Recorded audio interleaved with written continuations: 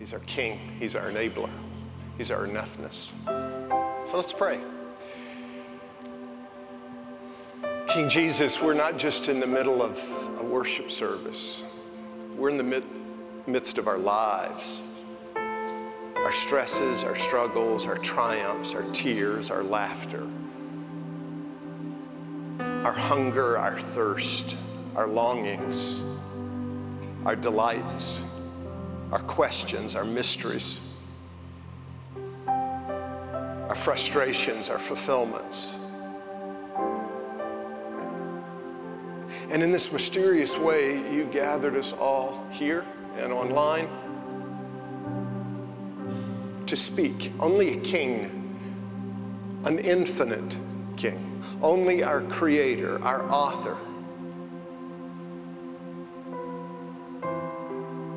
who's omniscient and omnipresent, all-knowing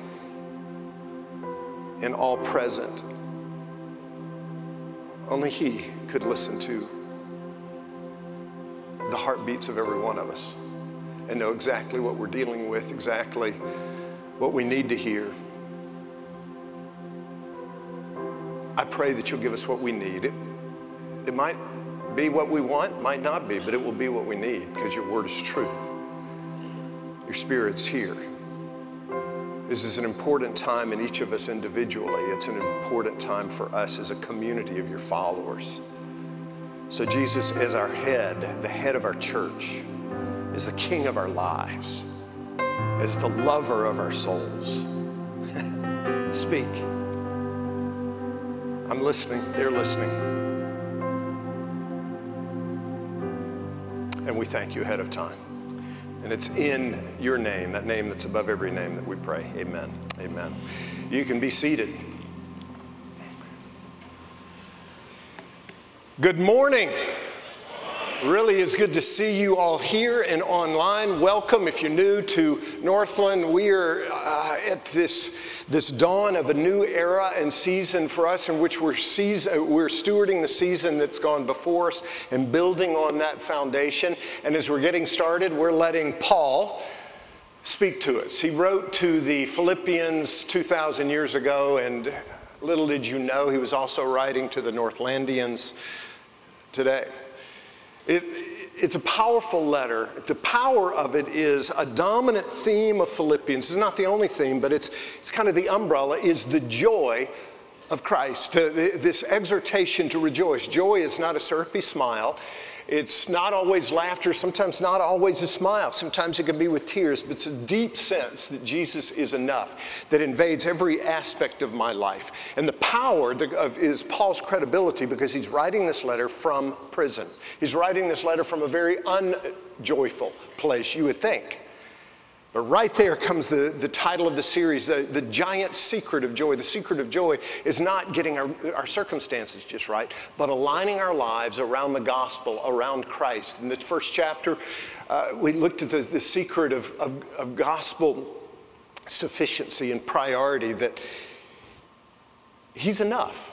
And we're to revolve around him as our priority. Now we're in chapter 2, learning, this is not just for you and me as individuals. This is for us as a community, learning this gospel community that he talks about. It's not just having lives that revolve around Jesus instead of expecting him to revolve around us, but it's living lives as a community in which we're reflecting Christ to one another. If you've got your Bible, turn to Philippians chapter 2. This is where we left off last week.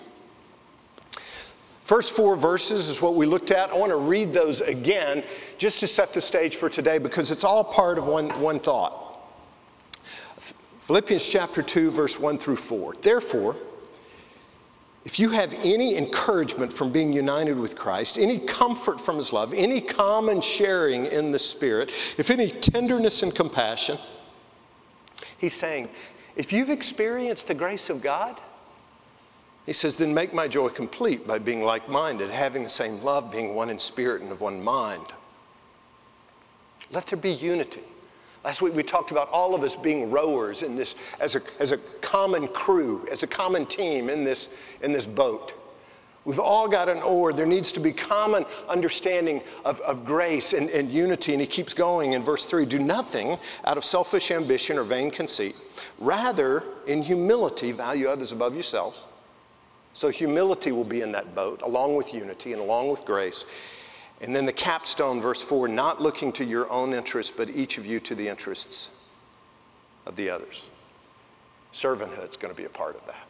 As we're embarking into this new water, rowing together, it's going to involve tasting grace together, preserving unity together, practicing humility together, and demonstrating servanthood together. Now, what Paul was saying to the Philippians was just as radical then as it is to us in our culture now. Wherever you are around the world, we all live in cultures where people say, you got to have a sense of upward mobility. You got to grab the guy. You got to make it happen. Rome was no different. Garrett Fagan, in a book called The Lure of the Arena about ancient Rome from Cambridge University Press, talked about during this time. And Philippi was a Roman colony. It was in the east, but it was about 800 miles from Rome, but it was like a mini Rome. He said, more than most, Romans lionized strength over weakness, victory over defeat, dominion over obedience. So Paul is messing with them.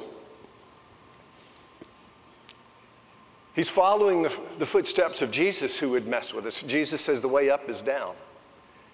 You want to win? You need to lose yourself.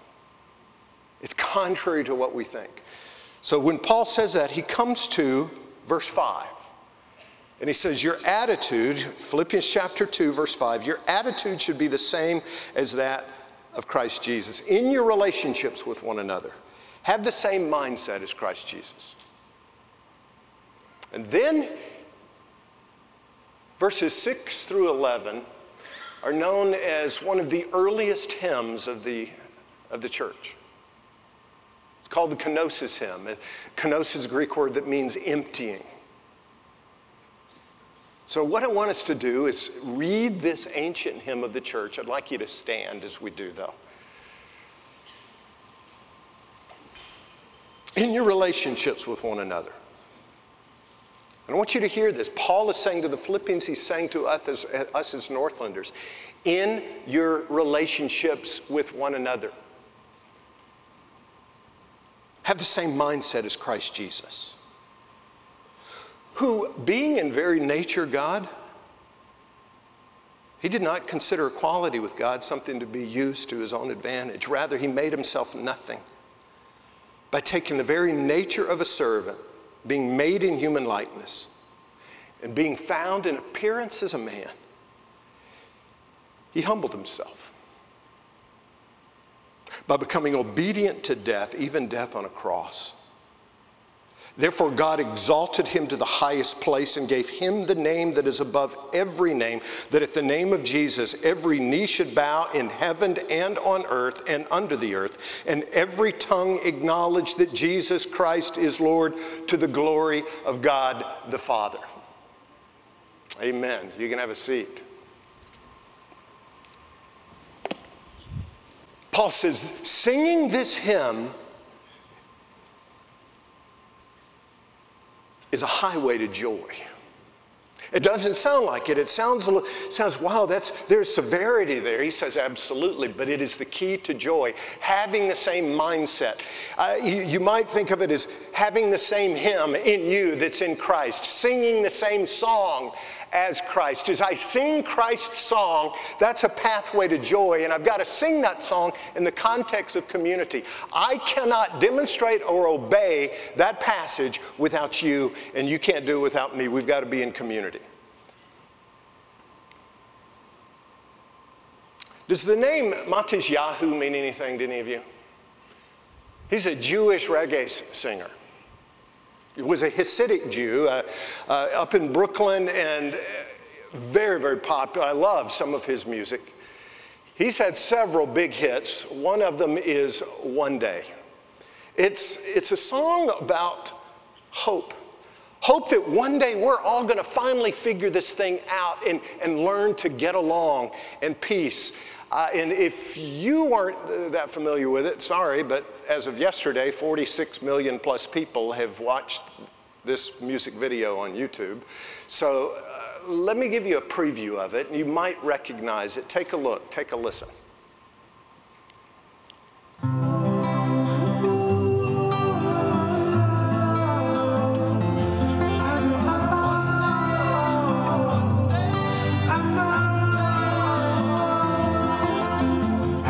Sometimes I lay under the moon, I thank God I'm breathing, and I pray, don't take me soon, 'cause I am here for a reason. Sometimes in my tears I drown, but I never let it get me down. So when negativity surrounds, I know someday it'll all turn around, because all my life I've been waiting for, I've been praying for the people to say that we don't wanna fight no more.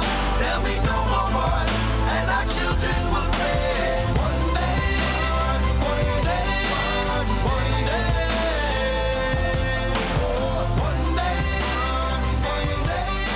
one day. It's a powerful song, and some of you might recognize it now that you've heard it. Well, as you can see in the video, Matisyahu, his name is Matthew Paul Miller, actually, but Matisyahu is not only his stage name, but his Hebrew name. You can see he used to actually wear the full garb of an Orthodox Jew when he was doing reggae. Then he started dressing down a little bit. Last year, he changed his appearance drastically. Shaved his beard, dyed his hair blonde, and he was doing a concert out in Hawaii, in Maui, on the island of Maui. And he and some members of his band, on the way to the beach in the morning, they were going to be singing that evening, on the way to the beach in the morning, they dropped by a coffee shop.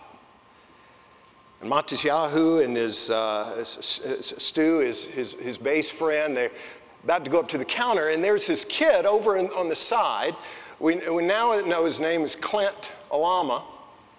Clint was playing a ukulele with his case open. You know, like coffee shops often will do. They'll host a musician to kind of do their thing, and people will give donations and so forth and tips. And so this ukulele player is over to the side, and he doesn't pay any attention to these guys that are coming in.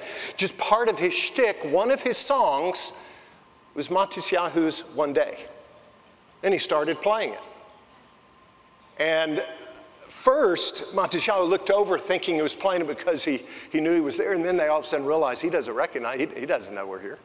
That's just part of that's part of his repertoire. So Matisyahu's bass player buddy said, sing with him. He said, I'm not going to sing with him. He said, yeah, dude, sing with him.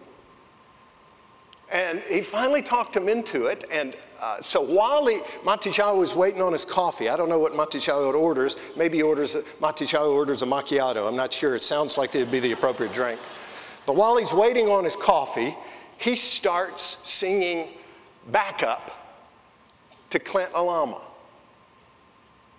And Clint still doesn't know who it is. Doesn't know who it is the whole song, except at the end of the song, when they're done, he comes over and say, hey man, you got a great voice.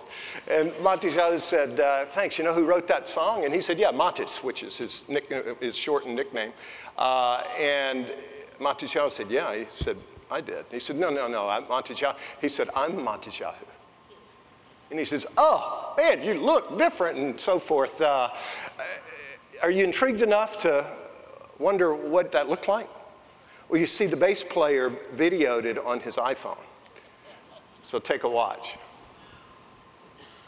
I know someday you'll all turn around, 'cause all my life I've been waiting for, I've been praying for the people to say that they don't want to fight more, there be no more war, and our children will play one day, one day, one day,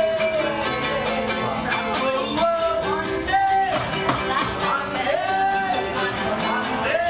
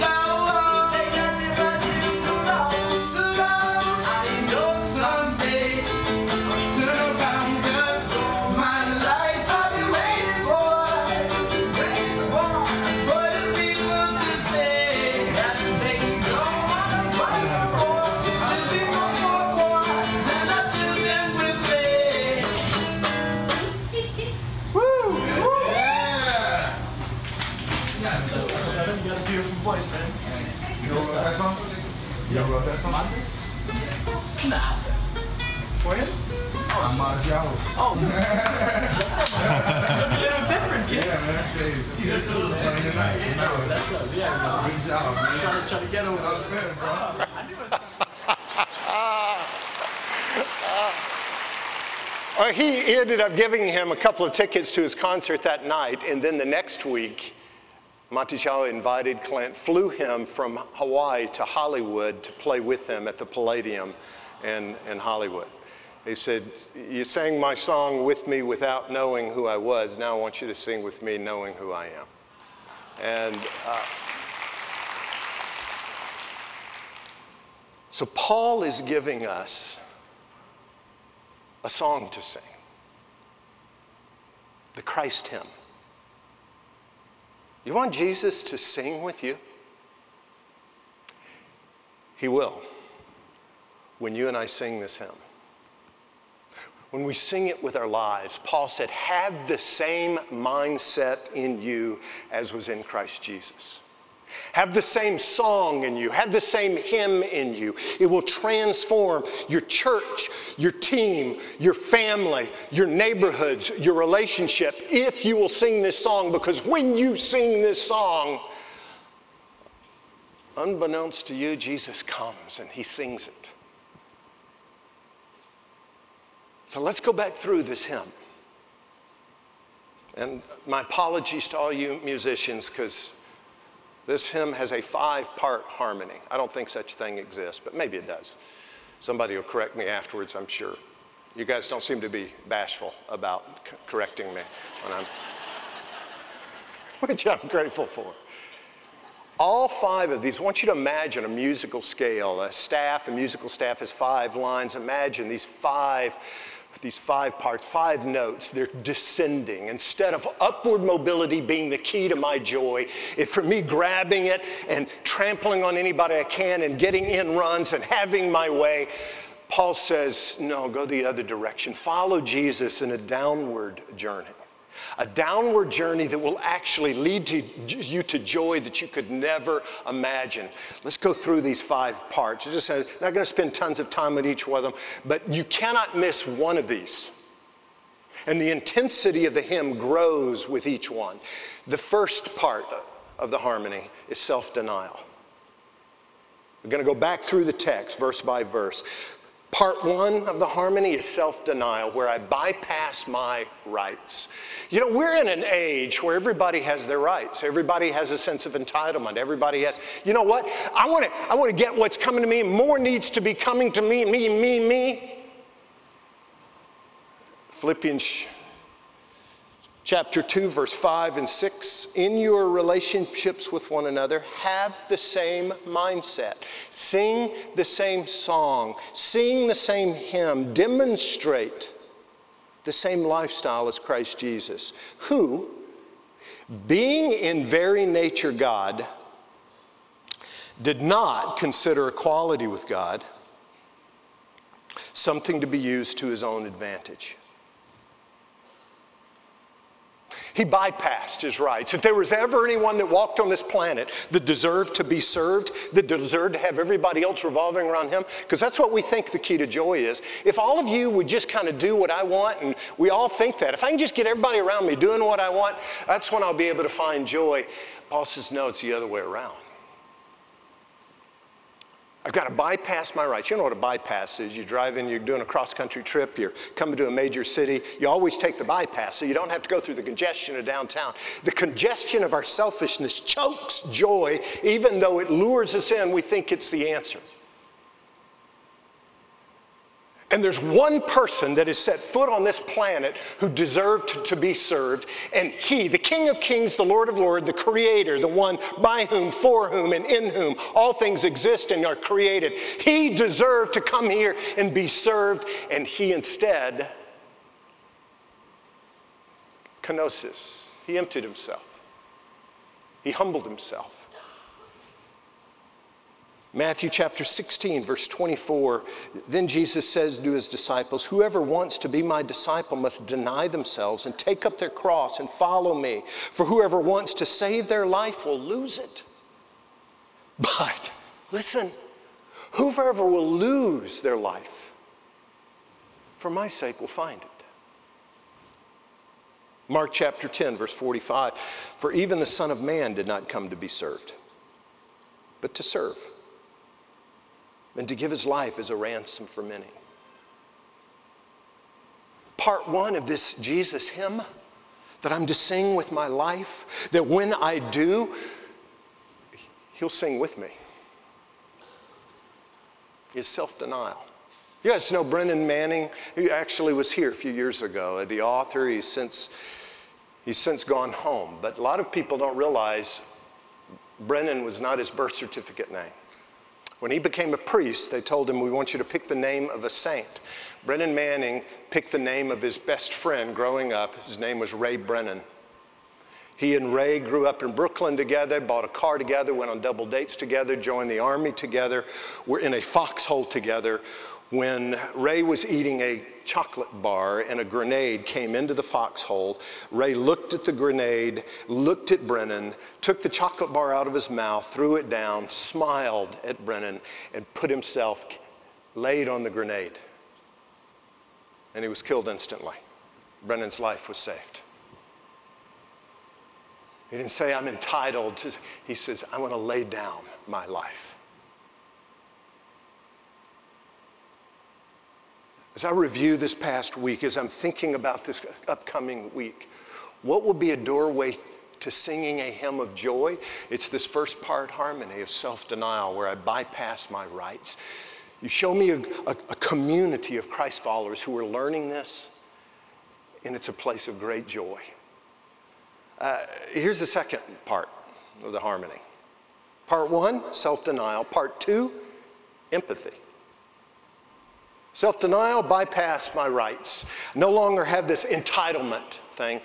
Part two, empathy. I need to walk in your shoes. I need to learn how to do that. Little Seth was 7 years old, and his mother was in the kitchen. He was in playing in one of the back bedrooms with his 2-year-old sister, and the mother heard Seth give a blood-curdling scream. I mean, she goes running back thinking, did he cut his finger off? What happened? And she rounds the corner, and he's still screaming to see what the problem is. His little sister's 2-year-old sister had his hair, and he was lying on the floor, and she was walking around pulling him by the hair. And she went over and took her little vice grip, took it off, and then she knelt down to Seth, said, buddy, I'm so sorry. She doesn't know any better. She doesn't know that hurts. So everything was all fine. She walked back to the kitchen. Before she even got to the kitchen, she heard her little daughter scream, a blood-curdling scream. She comes running back, rounds the corner, looks at her son, and he says, she does now.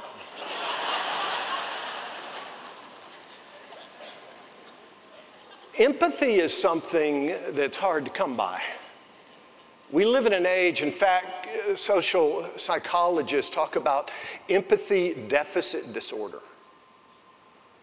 We're no longer paying attention to how one another is doing. We're no longer really listening between the lines. We've got our agendas, we've got our cell phones, we're going through our lives.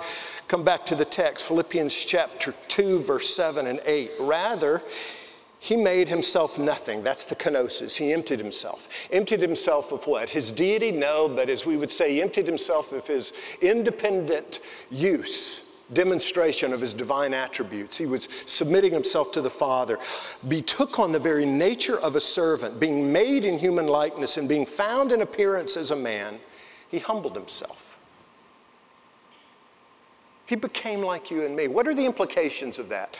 Hebrews chapter 4, verse 15. For we do not have, here's the result of Jesus becoming fully human. Hebrews chapter 4, verse 15. For we do not have a high priest who is unable to empathize with our weaknesses.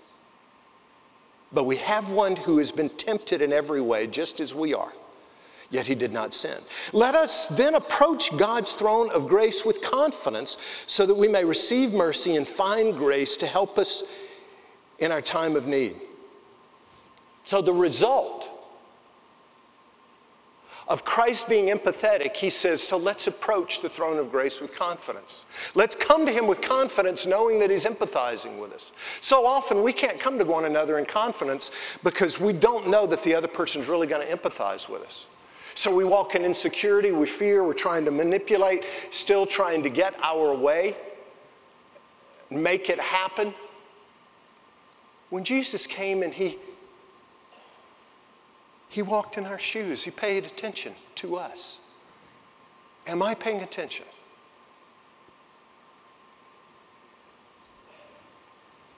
LaShonda Calloway, 10 years ago, was in Wichita, Kansas, in a convenience store. A young woman, and she was stabbed in the convenience store. As she lay dying, at least 5 people stepped over her as they were going to get their snacks. You can see it on the security cameras. One person stopped, but the only reason they stopped was to take a photo. Our culture is growing numb to the humanity in one another, the imageness in one another. Am I empathizing?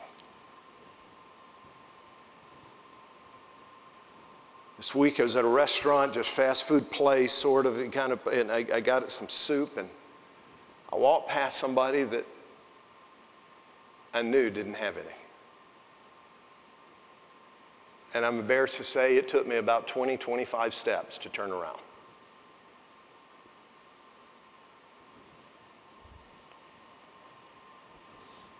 And I'm even more embarrassed to say, if I hadn't been preparing for this message, would I have turned around at all?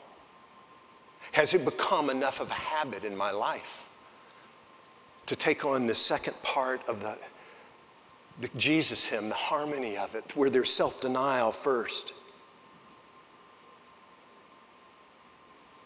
and then there's empathy. There's the third part, obedience. If we're going to sing this hymn in our community, and have Jesus, therefore, accompany us, it will involve self-denial, it will involve empathy, but it's also going to involve obedience. This whole notion of servanthood. Last week we were rowing together, remember? Finished understanding if we got to have a sense of servanthood with one another. This is what servanthood looks like, self-denial. Empathy, but then obedience. It's very, very important you and I get this, that servanthood is not me obeying you. Servanthood is me obeying Jesus about you. Big difference. I'm not serving you to get you to like me. I'm serving you because he's loved me. I'm serving you because he said, that's where your liberation is. Philippians chapter 2, verse 8, the second part of it. And being found in appearance as a man, he humbled himself by becoming obedient. Jesus had lowered himself to being fully human, yes, still fully God, but he became obedient. So his kenosis, his emptying, was a step of obedience. My servanthood of you was one of obedience. I'm pleasing someone, but it's not you. A lot of people try to abuse the servanthood thing. I've had people tell me before, hey, aren't you serving me? You're supposed to be a servant. Thinking that servanthood is where we're doing what each other wants us to do for them. That's not always the most healthy thing. Hebrews chapter 13, verse 16, and do not forget to do good and to share with others, for with such sacrifices each other will be pleased. No. Who's going to be pleased? We got it underlined, I think. Who's going to be pleased? God. So when I am doing good, God is pleased. Now, sometimes that's going to please you. Sometimes when you do that for me, that will please me. But ultimately, our audience is not one another in this. Our audience is the Father. Babe Ruth, the legendary baseball player, had a bunch of home runs. He also had a bunch of strikeouts. And he was playing at Yankee Stadium, and He got called out on strikes by one of the most famous umpires of the day, a guy named Babe Pinelli. And Ruth was known to give the umpires a piece of his mind, and this was one of those occasions. He called the third strike, you're out of here. Ruth stepped back and said, you got to be kidding me. 40,000 people here know that that was a ball, Tomato Head. Didn't faze Babe Pinelli. He looked at him and said, you know what? That may be so, but mine is the only opinion that counts. If I'm pleasing a ton of people by following their manipulation and God isn't pleased, I'm wasting my time, because it doesn't matter how many people I'm pleasing if God is displeased. But if I'm pleasing God, it doesn't matter how many people I'm pleasing, because God's my audience. Galatians chapter 1, verse 10, am I now trying to win the approval of human beings or of God? Or am I trying to please people? If I were still trying to please people, I would not be a servant of Christ.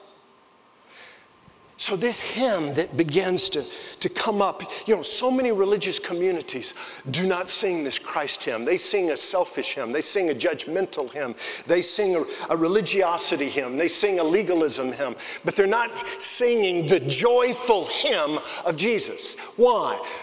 Because they don't get the harmonies. And they think Jesus is singing along. He's not. They're doing this instead of self-denial. They're doing this self-uplifting. We're promoting ourselves. And instead of empathy, they're practicing judgmentalism. Instead of obedience, they're practicing manipulation. Jesus says, hey, I'll sing with you, but it's got to be this hymn. It's this hymn of downward mobility. 5-part harmony. Part 1, self-denial. Part 2, empathy. Part 3, obedience, where we're being obedient to the Father, not just serving one another according to what one another tell us they need, but saying, Father, what does my brother or sister need? But 4th, sacrifice. The 4th part of the harmony is sacrifice, where I'm going the distance. I'm not just, the 3rd, obedience, where I'm being motivated by God's will, not everybody around me. I'm being motivated by God's will. The 4th part to the harmony is sacrifice. I'm going the distance. Go back to the text. E.C. McKenzie, he said, some people make enemies instead of friends because it's less trouble. It takes a lot of work to make friends. This is a lot of work. Take a look, verse 8. And being found in appearance as a man, he humbled himself by becoming obedient to death. Only a heavenly being could accept death as obedience, by the way. Even death on a cross. I don't think you and I get the offense of the cross as it appeared in the first century church. To us, cross is a piece of jewelry. It's a religious symbol. Crucifixion was the most humiliating form of death possible. A Roman citizen, no matter how vile of a criminal, could opt for not being crucified. They would be beheaded. The cross didn't even become a symbol of Christianity until the 4th century with Constantine. As C.S. Lewis put it, he said, it was only after all the people that had seen a real crucifixion had died out did people start using the cross as a symbol. Because it was so devastatingly humiliating. When was the last time that I humbled myself in the presence of a brother or sister in Christ and went the distance? Jesus said, don't just give one another a little bit of clothing. Give them your whole coat. Give them everything you've got. Go the distance. Jesus was obedient to the point of death. 1 John chapter 3, verse 16. This is how we know what love is. Jesus Christ laid down his life for us, and we ought to lay down our lives for our brothers and sisters. What do you think he means by that? I think he means we ought to lay down our lives for our brothers and sisters. If anyone has material possessions and sees a brother or sister in need, but has no pity on them, how can the love of God be in that person? Dear children, let us not love with words or speech, but with actions and in truth. At the end of the week, I took a day, I had a really quick trip to Washington, D.C. for a board meeting, and also we combined it with the preview before the grand opening of the Museum of the Bible in Washington, D.C. That's a different story. I'll tell you more later. Just suffice it to say, it is a phenomenal achievement. Put it on your calendar, your to-do list. But in Washington, it's on the 14th Street Bridge. Saw a sign, the Arlen D. Williams Jr. Memorial Bridge. Thought, why would a bridge be named after somebody? So I looked it up. In January of 1982, Florida Flight 90 with 79 people on board. It was a bitterly cold day, icing, and the plane crashed, taking off from Washington Airport. The plane crashed, hit the 14th Street Bridge, and then plunged into the frozen Potomac. There were 6 survivors. Arlen D. Williams was in the water with his 5 fellow passengers, and no one knew how to help them. They were out in the middle, and everybody was watching. There was a news crew, a cameraman had his video, and is out looking at the water. Finally, a rescue helicopter came by, a guy that had been in Vietnam. They dropped a rope down with the kind of noose at the bottom that somebody can put their arms through and be lifted up. And they dropped it down, and there's this one guy, Arlen D. Williams, 46 years old, from Mattoon, Illinois, went to the Citadel. His high school girlfriend said he was freaked out by going to the Citadel because he was scared to death of their swimming requirements. He hated the water. And there he was, and he was the one being able to maneuver, and he would take the rope, but instead of putting his arms through it and being lifted to safety, he would put it around the next person. They got that person out, lowered it again, the next person out, freezing water. Everybody is losing body heat. 1, 2, 3, 4, 5. Every time. He refused to take the rope. He put it around someone else. The tail finally went into the water, which he had been clinging to, and he perished. That's how that bridge became renamed. Jesus said, John 15, verse 13, greater love is no one than this, to lay down one's life for one's friends. Do I want joy? Do you want joy? Do we realize how expensive joy is? It costs us our pride. It costs us our convenience. It costs me my self-centeredness. It costs us our agendas. But if we learn this hymn, if we learn this song, even if it's just sort of learn it with a ukulele, the King of the universe comes and says, I'll sing with you. I'll sing this verse of self-denial, this verse of empathy, of obedience, of going the distance, of sacrifice. But there's a 5th part to the harmony. We've been going down that scale, and you're thinking, man, this is not looking good. And you wouldn't think this is the 5th part, but the 5th part is fulfillment. Experiencing God's smile. When I take this path of downward ability, when I sing this song of downward ability, there's self-denial that hurts. There's empathy. It's hard to put attention on somebody else instead of me. There's obedience. I'm not being manipulated by the people around me. I'm pleasing God. And as a result, I'm not being a people pleaser, but a God pleaser. And that builds people up. I'm going the distance. I'm not saying how little can I serve you, but how much. And you think, man, the sum total of that is misery. Not when we're doing a gospel song. The sum total of that is fulfillment. Of joy, of experiencing The smile of God. And you know, there are people that will talk about, hey, serving others is better. It ends up better for you. I actually read a story of 132 people with MS, multiple sclerosis, who were in a study group. One group met once a week learning coping skills. The other group met once a month, paired up with somebody else from the outside of the study with multiple sclerosis to process it with them and to receive their encouragement. They wanted to see which group, the group that met once a week learning coping skills or the group that met once a month having a mentor, so to speak, somebody else with MS.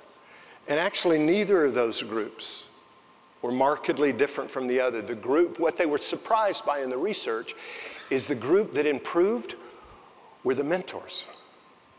Those who had MS that were coming along as a support. So yes, when I'm giving myself to other people, it's healthy, good things happen, but that is not ultimately what this passage is saying. That's part of it, that's part of the benefit. But there's something far more powerful going on. Go back to the text. Philippians chapter 2, verse 9. It's even more important than just, hey, when I give, it's helpful to me. There's something else going on. God exalts. Therefore, God exalted him to the highest place and gave him the name that is above every name, that at the name of Jesus, every knee should bow in heaven and on earth and under the earth, and every tongue acknowledge that Jesus Christ is Lord, to the glory of God the Father. That phrase, Jesus Christ is Lord, powerful phrase to the Philippians. They were in a Roman colony. Before every sporting event, every civic event, every entertainment, theatrical event, a pledge of allegiance to the Caesar cult would occur. This is when Caesar worship, the Caesar cult was at its pinnacle during this season. Kaiser ho Kurios.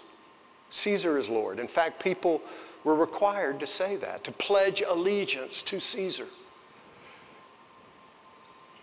And Paul's coming along and saying, you want to know joy? Pledge allegiance to the one who is the Lord of all lords, the King of all kings, the Caesar above all Caesars, the one by whom and for whom and in whom the entire universe exists. I'm saying, well, that's good for the Philippians, but I don't know that it applies to me. There's no Caesar around. Are you kidding me? I live with a Caesar every day, so do you. Who's that Caesar? It's me. Caesar is me. I wake up every morning and Caesar is trying to sing a counterfeit song of fulfillment, saying, get what you want, and that's what's going to satisfy you.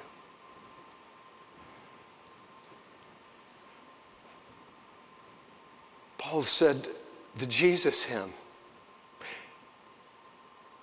He walked this path of self-denial, of empathy, of obedience, of sacrifice, and he ended up with fulfillment, being exalted to the highest place. And people say, well, that applies to Jesus. I don't know that applies to us. Paul hasn't taken a break from saying, let the same attitude that was in Christ Jesus apply to you. It does apply. Of course, not in the same way that we become kings and queens, that we become lords of the universe, so to speak, but we are exalted by the Father. Go back to James chapter 4, verse 10. Humble yourselves before the Lord, and he will lift you up.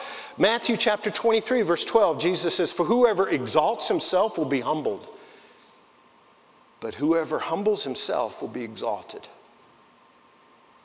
Well, I humble myself before his lordship and let the fact that he is King of kings and Lord of lords dictate how I live my life.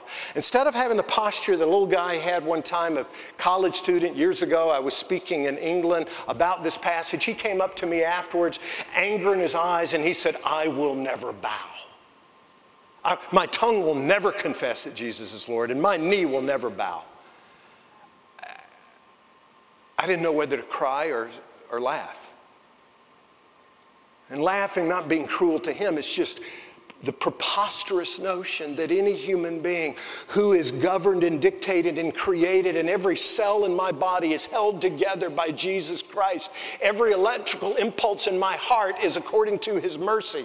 Every strand of DNA has been dictated by his authorship. The notion that I would stand before him one day and say, I will not bow, is the most preposterous thing that Paul can imagine.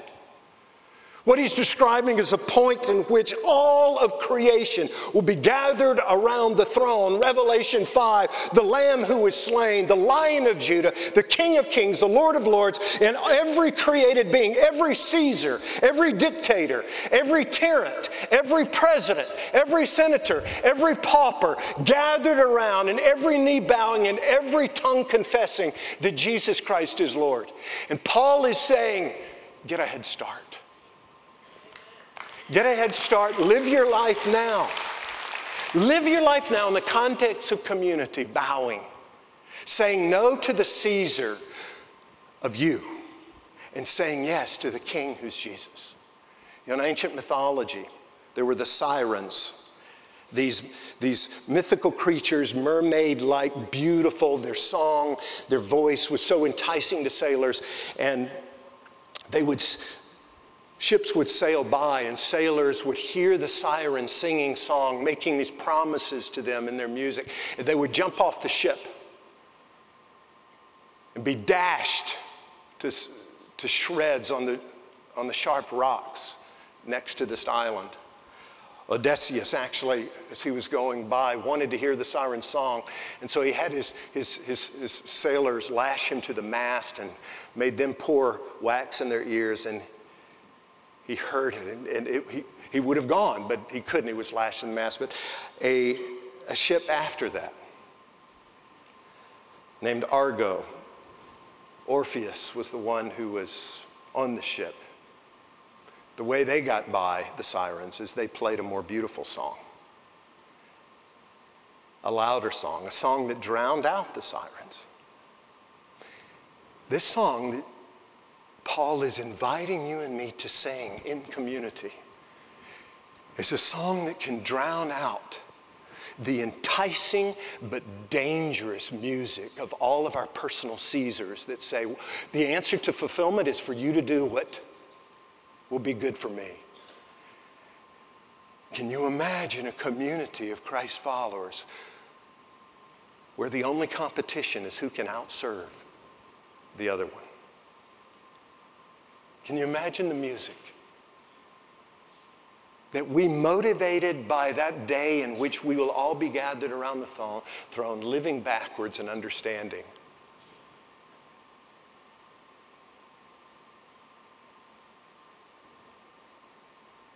Kurios Iesus. Jesus is Lord. He's not just my Lord in a religious sense. He's my Lord in terms of the one who dictates the song that I'm going to sing on a daily basis. And he sings this song of self-denial,